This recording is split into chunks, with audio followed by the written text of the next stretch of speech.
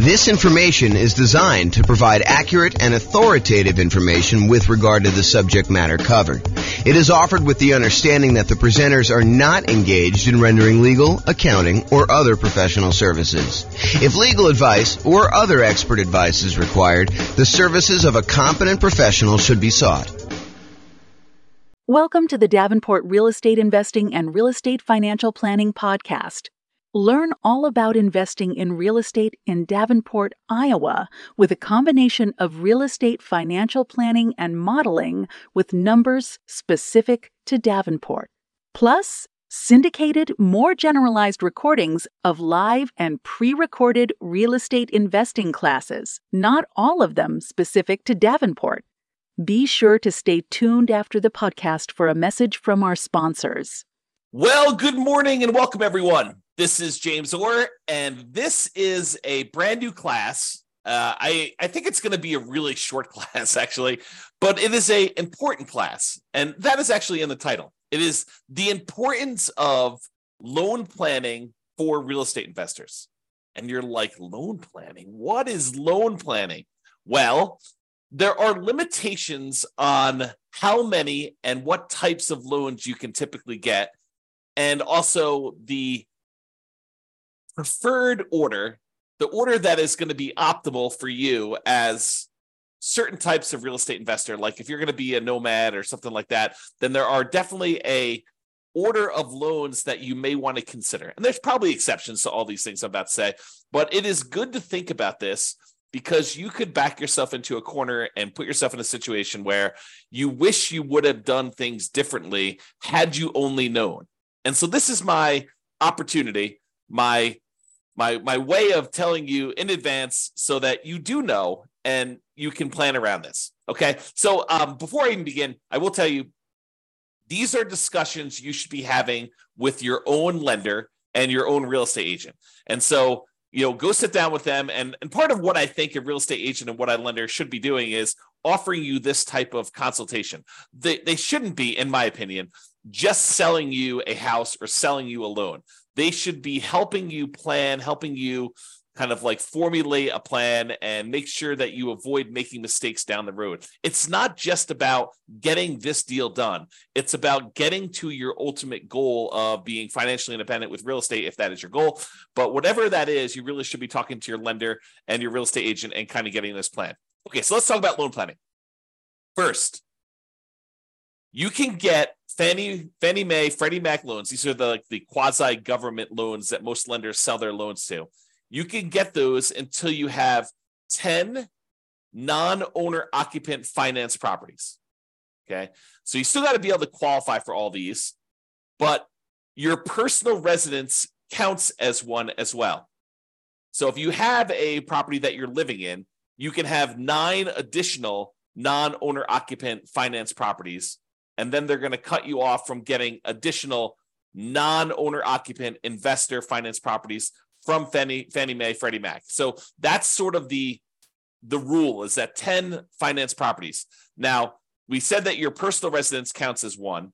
Any portfolio loans and any other loans you have on like single family homes, condos, townhomes, duplexes, triplexes, fourplexes, any loans you have on 1 to 4 units, they do count against your 10 too, even if they are adjustable rate mortgages and balloons. So adjustable rate mortgages, the interest rate on those loans varies.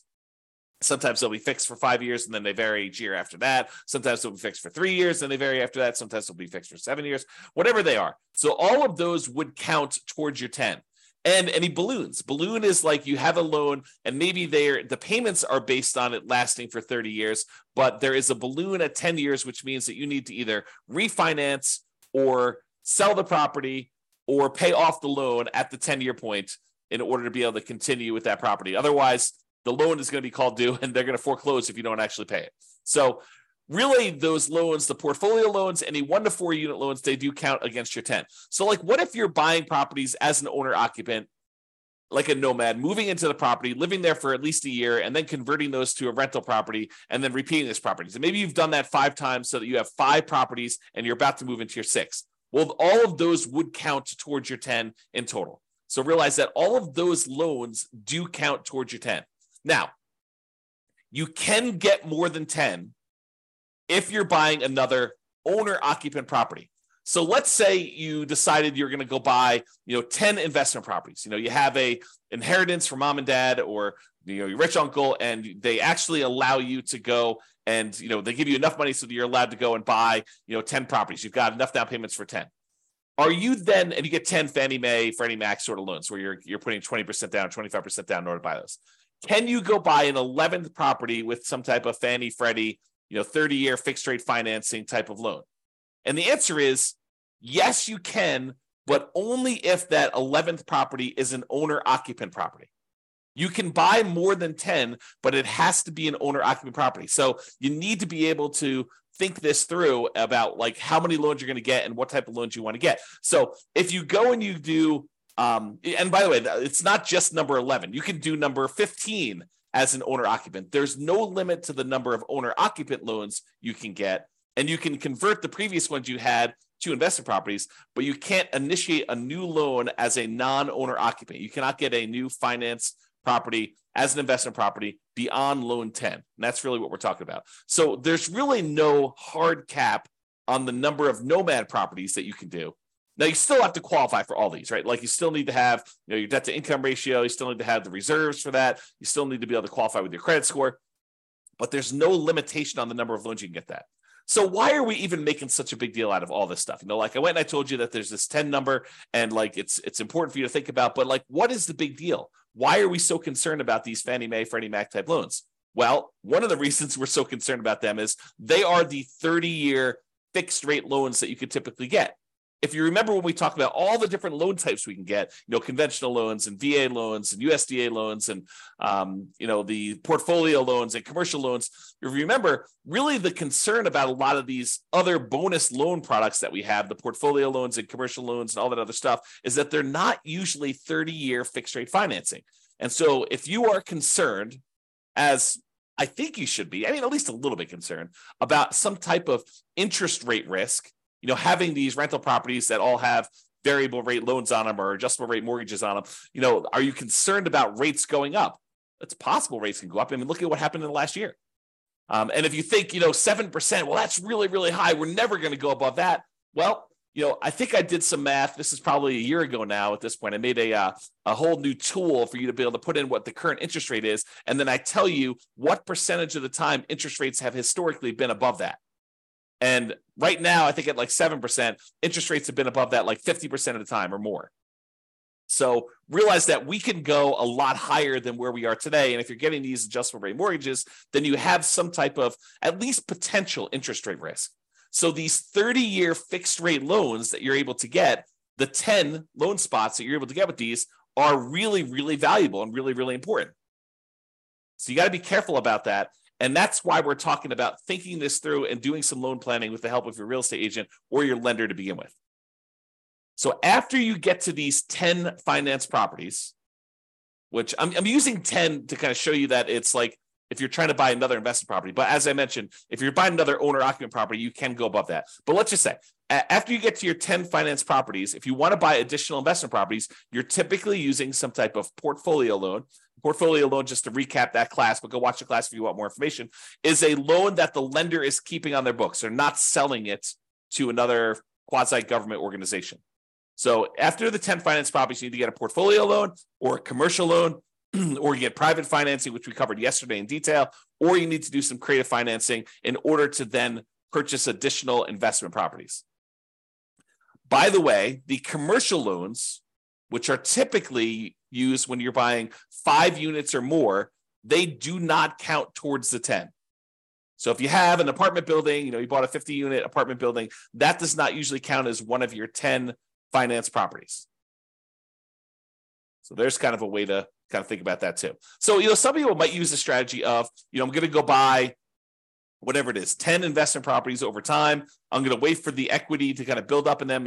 Some properties going up in value, so they appreciate a little bit. You're paying down the loan, so you're paying down the debt, and your equity is increasing. And then eventually, you might use a 1031 exchange where you sell those properties, move the equity from your properties, and you go buy a 25-unit apartment building or 50-unit apartment building or 100-unit apartment building, whatever you're going to do. And then you could start back over with your Fannie Freddie loans if you wanted to do it that way.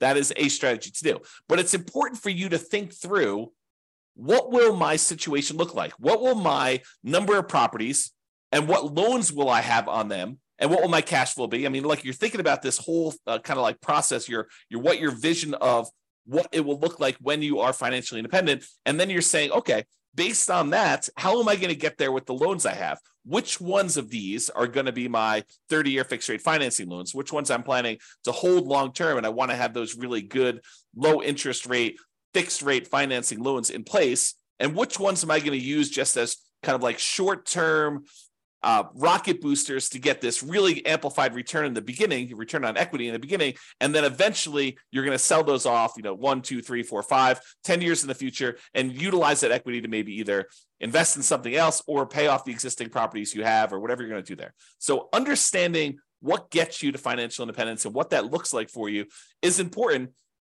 And then sitting down and figuring out which loans are going to go with which properties is what we're talking about. Loan planning.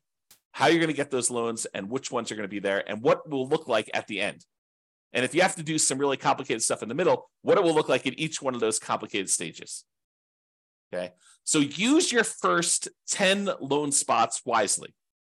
These are the 30-year fixed rate loans with low interest rates and typically high mortgage balances, especially if you're doing some type of like nothing down nomad / house hacking strategy, or low down nomad versus house hacking type strategy, where you're basically buying properties with 3% down, 3.5% down, 5% down, or nothing down if you're doing USDA or VA for the first couple ones. So make sure you think through these ones, because they're typically the really high mortgage balance ones, and they typically have relatively low interest rates compared to the other loan products you can get, and they're fixed rate financing. So have a good loan plan and think that through.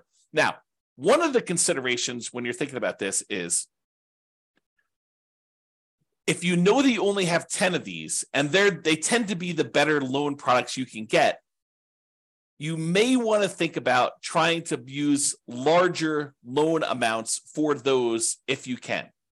Now, I'm not sure this would be my overriding principle, but if you have a choice, if you're on the fence, and it really doesn't matter if you go a little bit larger or a little bit smaller, using these in order to get a larger loan spot tends to be better. And here's why.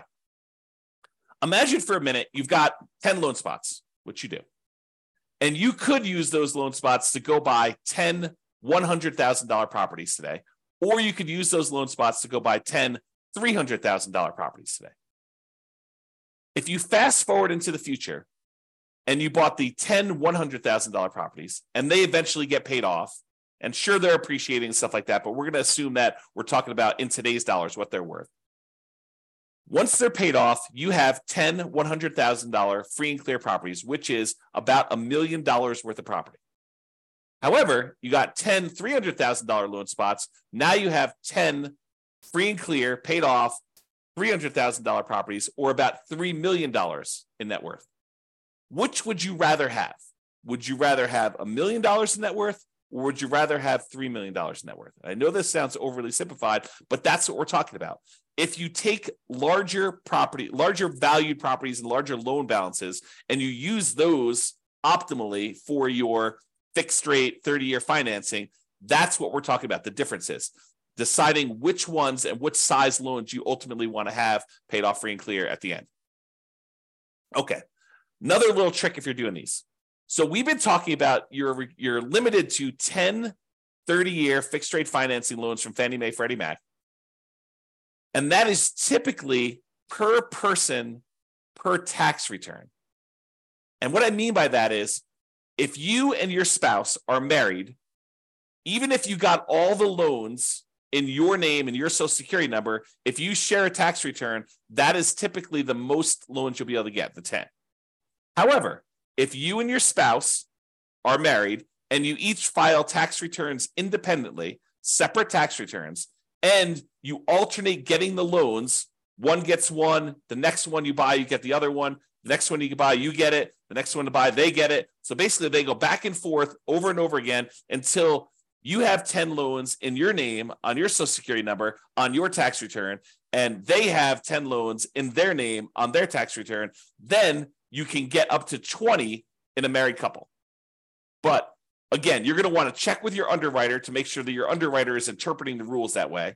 and that this is going to be okay with them. Because if they're not, maybe you check in around with a few other lenders to make sure that you do this. But if you really know that you're going to want to have more than 20 of these loans, then you could plan that ahead of time and separate them out. You don't want to go like this. This might be one of the more concerning things to do, kind of like one of the pitfalls you might make is you get loans and you don't need your spouse on there to qualify, but you put them on the loan anyway, just because you want to have them on the loan. Like you feel like you're doing this together in an act of solidarity, and you decide, hey, look, I'm going to put you on the loan, so we're going to do this. You don't need to do that if you can qualify for the loan by yourself. Now, you could talk to an attorney to make sure that your estate plan is set up such that if you pass away or they pass away, that you're set up correctly. But you don't need to be putting everybody on the loan at the same time. Just take that into account if you're going to be close. Now, if you're in a marketplace where you're like, hey, look, we're talking about, I like my marketplace right here. We have $500,000 properties. That's about the price of properties that you're buying for single family homes. And if you know you need, 6 of those in order to be financially independent, and you're not planning on buying twice as many as you need, then letting them grow for a while and then using the proceeds to sell off half of them to pay off the other half. If you know that you're only going to need 6, then we really don't need to do that complicated loan planning. 6 $500,000 properties will get you $3 million. For a lot of folks, $3 million of paid off free and clear properties at the end is going to be enough. Not for everybody, but I think for a lot of folks that number would get you there. Okay, if you're getting, whatever it is, $2,500 a month in rent on a property, about a third of that's going to be in operating expenses. So, you're probably doing about $1,600 a month. 1,600 times 6, that's what? That's like just over $10,000 a month, adjusted for inflation. That's your net after all expenses on a free and clear property. So I think for a lot of folks, getting to $10,000 a month would be fine if they were doing that. And that would be 6 properties. So you don't need to get too complicated if that's your situation. However, if you know you want to do more than that, if you're going to say, look, I want to ultimately have 15 properties or 20 properties or 100 doors or whatever your number is, then you should be planning for this. Okay?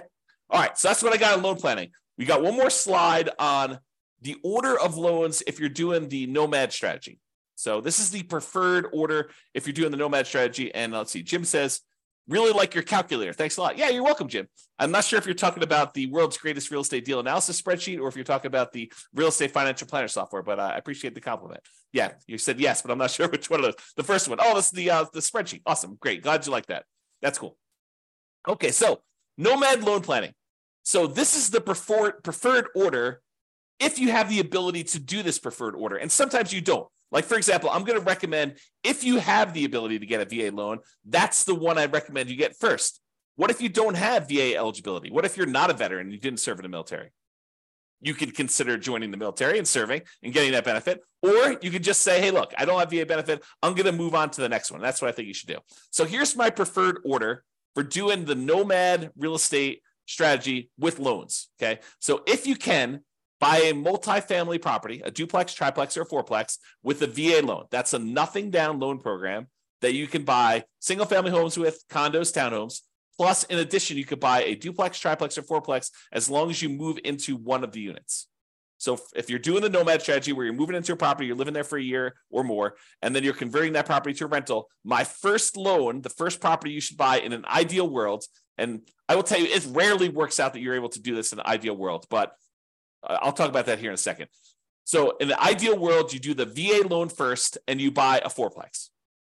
What if you can't find a fourplex in a reasonable amount of time where the numbers work or that you have, enough of reserves or enough of your VA benefit in order to be able to get that? Well, then think about a triplex. Well, you can't find a triplex. Think about a duplex. Can't do that. Okay, but think about a single family home. Okay, so kind of like move down the line based on what you can find in a reasonable amount of time with the stuff you've got. Then, once you've got your VA property, you live there for a year or however long it takes you to save up 3.5% down in order to get the next property. And then the next one you should move from your multifamily VA property to a multifamily FHA loan. FHA is a 3.5% down loan program. You can buy single family homes, condos, townhomes, and additionally, you could buy duplexes, triplexes, and fourplexes as long as you move into one of the units. So you could do this 3.5% down FHA loan on those properties.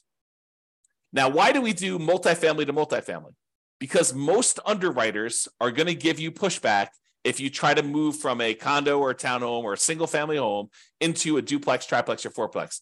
They're going to scratch their head and they may deny you the loan saying, it doesn't make sense. I don't believe that you're going to move into a property. Why would anyone in their right mind move from a really nice single family home into a fourplex? So they may tell you, we don't believe you. We're not going to approve you for that loan. So you may find an underwriter who's willing to make that exception. And as far as I know, there's no hard rule about that. But most underwriters are going to give you pushback if you try to move from a single family home, condo, or townhome into some type of multifamily property. So what we do is we start with the multifamily property and we continue to move from one multifamily property to another because that's not a stretch. Moving from a fourplex into another fourplex, not a big deal. Moving from a duplex into a threeplex or a fourplex, probably not a big deal for most underwriters. So just be aware that we try to do these multifamily properties first, and then we move on to the single family homes. So to recap so far, some type of VA loan, nothing down loan program, ideally a multifamily property with that. Fourplex, threeplex, twoplex. You can't do 5 or above. You can't do those types of loans with VA or FHA. Those are considered commercial loans, and you don't move into those. But for the fourplex, triplex, or duplex, you can do those. If you have to do a single family home, condo, or townhome, then do what you have to do. But if you can, we probably prefer a duplex, triplex, or fourplex. This is part of that loan planning, getting the big loans up front for these long-term fixed rate financing, right? So multifamily VA first, duplex, triplex, fourplex, then do a multifamily FHA next, duplex, triplex, fourplex ideally. If you have to do single family home, condo, or townhome, do that. Then after we get through those, then we move on to conventional financing, or in some really rare exceptions, if you've lived in the FHA loan long enough or the property values have gone up fast enough, sometimes you can refinance the FHA loan into a conventional loan, then do another FHA loan as well. So sometimes you can only usually have one FHA loan at a time. So sometimes when you have enough equity, you get 20% of equity, maybe you bought it at a big discount or some combination, you bought it at a discount, property values have gone up, you paid down on the loan, and now you're looking at 20% of equity in that property or 25% of equity in that property. You might be able to refinance out into a conventional loan. Then you freed up your FHA loan spot again, and you could repeat the process and buy another property with FHA. It's unusual to be able to do that. And similarly, I didn't mention this, but I probably should have. Similarly, the VA loan is not limited to one loan. It's limited to a certain dollar amount. So you have a certain dollar amount of benefit. And so if you're under that benefit that you could use, sometimes you could use that benefit again and buy a second property with the VA loan as long as your benefit there. Go talk to your lender to find out what the benefit amount is and how that works in your local marketplace. They'll explain it to you. Okay. So VA loan, FHA loan, conventional loan, and then we're typically using the conventional loan with either 3% down for the first one, which is really hard to do once you have multiple properties, or more likely you're going to do 5% down conventional loan products, and you're going to buy as many of these as you want because there's no limit to the 10 you can do. Like when you're doing owner occupant, you can go above 10. If you're doing non-owner occupant, if you were going to try to put 20%, 15% down with PMI or 20% down and buy these and not move into them, you would be limited to 10. And the FHA and the VA loans that you already have would count toward those 10. Okay. So that's why we do it in that order. Now, owner occupant financing, what we've been talking about, moving into properties, you must move in. Now, there are some people that are going to listen to this. And they're going to be like, James, I'm going to improve on your nomad strategy. I'm going to kind of tweak it a little bit. And what I'm going to do is I'm going to tell them I'm moving in. But then after I close, there's going to be something that happens to me where I'm not going to be able to move in. I changed my mind, or, I decided to get married and I'm moving in with my girlfriend and we're going to share a property then. So I technically am not going to have to move into the property. And that's how I'm going to speed it up. I'm basically I'm going to tell them I'm getting an owner occupant property. I'm going to get an owner occupant loan, but then I'm going to either move in for a really short period of time, like a week, or I'm not going to move in at all. And I'm going to sort of trick the system because I know that I could do this. What you're talking about doing, it's called loan fraud, and you can go to prison for it, okay? It's occupancy fraud. It's a type of loan fraud, and yes, lenders do check. When I teach this class and I talk about this live with other people, we have a lot of people in the room that are doing the nomad strategy where they're moving into properties. So I do a poll of the room. I'm like, okay, let's see.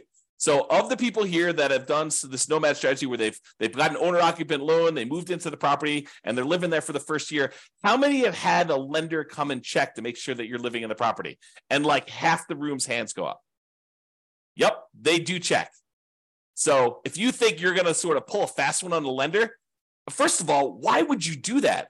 You've got a partner in a lender who's going to loan you, 95%, or 96.5% if you're doing an FHA loan, or 100% if you're doing a VA loan. You've got a partner who's willing to loan you literally millions of dollars to do this strategy to help you become like financially independent and rich. And what you want to do, your first instinct is, let's screw them over.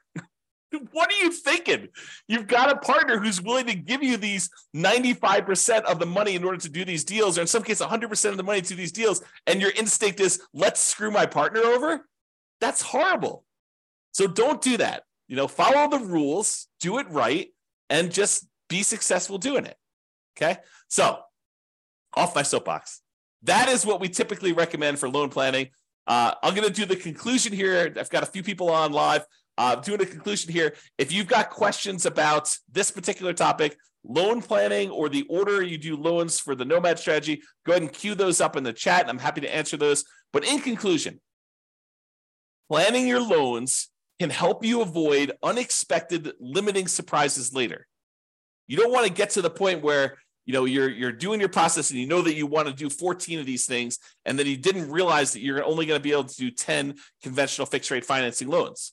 You want to plan for that, taking a few minutes up front. And we're not talking about spending days doing this, right? Like, this is a meeting with the lender, like once a year, maybe, in order to make sure that, you're on track for the type of loans, and make sure that any policies didn't change or any programs didn't change or whatever you're doing. But taking a few minutes up front to discuss this with your lender, and maybe to a lesser degree, your real estate agent, because your real estate agent may have some more insight or different insight than your lender have. This could save you a lot of money, a lot of frustration, and a lot of heartache later. And so that's why we do a very short segment on this. And that's why we make a big deal and explain to you what is going on and why there's limitations there. So lay out your plan, or if you're unwilling or unable to do that, at least utilize the general best practices that we've outlined in this presentation. That's all I got. It doesn't seem like anyone's got any questions. I do appreciate you guys coming on live. This has been James Orr. Have a great day, everybody. Bye-bye for now. With home prices up, mortgage interest rates up, and rents up, but not quite enough to counteract the higher prices and interest rates, cash flow on rental properties in Davenport is harder than ever. Book a call with the Real Estate Financial Planner to apply our proprietary 88 strategies to improve cash flow on your rentals. See the show notes for a link to schedule your call and improve your cash flow today. If you're a real estate agent, lender, or professional in Davenport that wants to help our real estate investor listeners, consider reaching out to learn about collaboration opportunities with this podcast. We'd love to add more value to our listeners by having you assist our investors buy, sell, and finance their real estate investments. See the show notes to schedule a call to discuss collaboration opportunities.